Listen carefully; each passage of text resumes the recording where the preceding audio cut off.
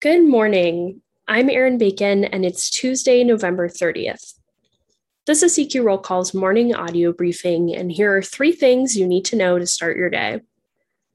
Lawmakers are negotiating a stopgap spending bill that's likely to last until late January at a minimum. Republicans still want it to extend further into February or March, however. It's also expected to contain some anomalies, which let federal agencies alter their spending levels and start projects that they wouldn't be able to otherwise. Lawmakers are looking to act before Friday at midnight when current funding expires. Next, the defense authorization bill remains stuck in the Senate. Republican senators blocked the measure in a procedural vote Monday, protesting Democrats' delay in getting the bill to the floor. They also want to ensure votes on GOP amendments.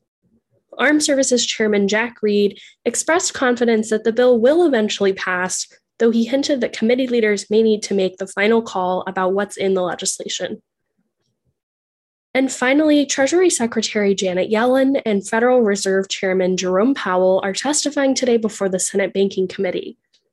Their appearance comes amid fresh concern over pandemic-related inflation and a new COVID-19 variant called Omicron.